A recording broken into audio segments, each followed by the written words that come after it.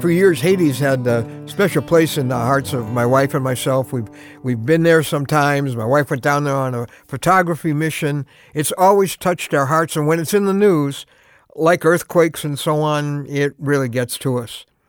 You know, I remember some years ago when my wife brought back a strange souvenir from her visit.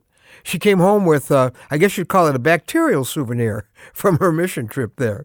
We got home from the airport, opened up the luggage, greeted our 3 children, and started to hand out the little souvenirs we got them. Well, meanwhile, my wife retreated to the bedroom, and within an hour, she was like in intestinal agony with gastroenteritis.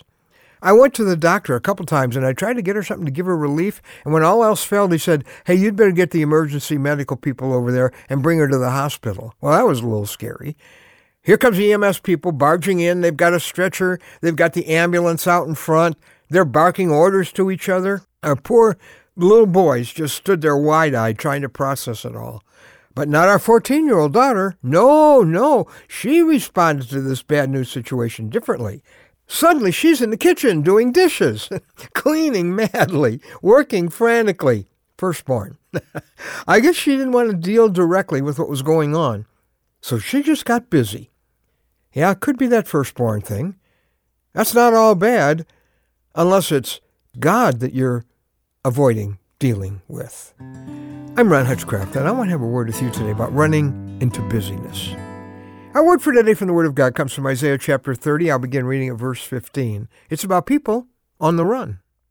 This is what the sovereign Lord, the Holy One of Israel, says. In repentance and rest is your salvation. In quietness and trust is your strength.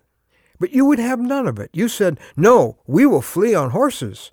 Therefore you will flee. You said, "We will ride off on swift horses." Therefore your pursuers will be swift. Now notice here, God says to people, "I want you to repent, to rest, to trust." And they say, "Nope, I want to run. I want to run as fast as I can."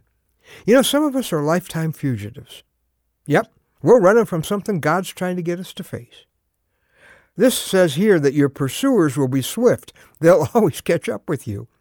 Some escapes that we try are obviously destructive, like alcohol or drugs or physically running away. But many Christians take the noble escape from facing issues. Yeah, they just get busy in worthy causes. Like my daughter bustling around in the kitchen. We get so busy so we don't have to face a situation. Now, on the one hand, serving others, that's a positive way to find personal healing. But not if you're working as a substitute for dealing with the issue. Think about it. When you slow down, don't you start to see some things about yourself that you don't see any other time? Some of it, well, it might be hard to face. A deeply entrenched personal sin. Maybe it's a deep wound that you've never dealt with. Something God wants you to do that you'd rather avoid.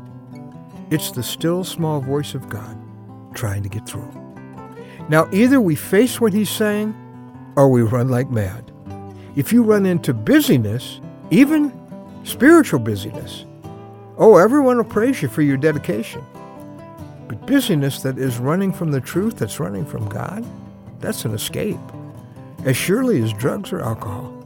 And it's just as addicting. Isn't it time to stop running finally? And unload the stress of a neurotic, destructive busyness. And just listen to God. Be still and know that he is God. Deal with what he's been chasing you for all these years. And you won't have to run nearly so much. Wouldn't it be nice to live without always having to look over your shoulder?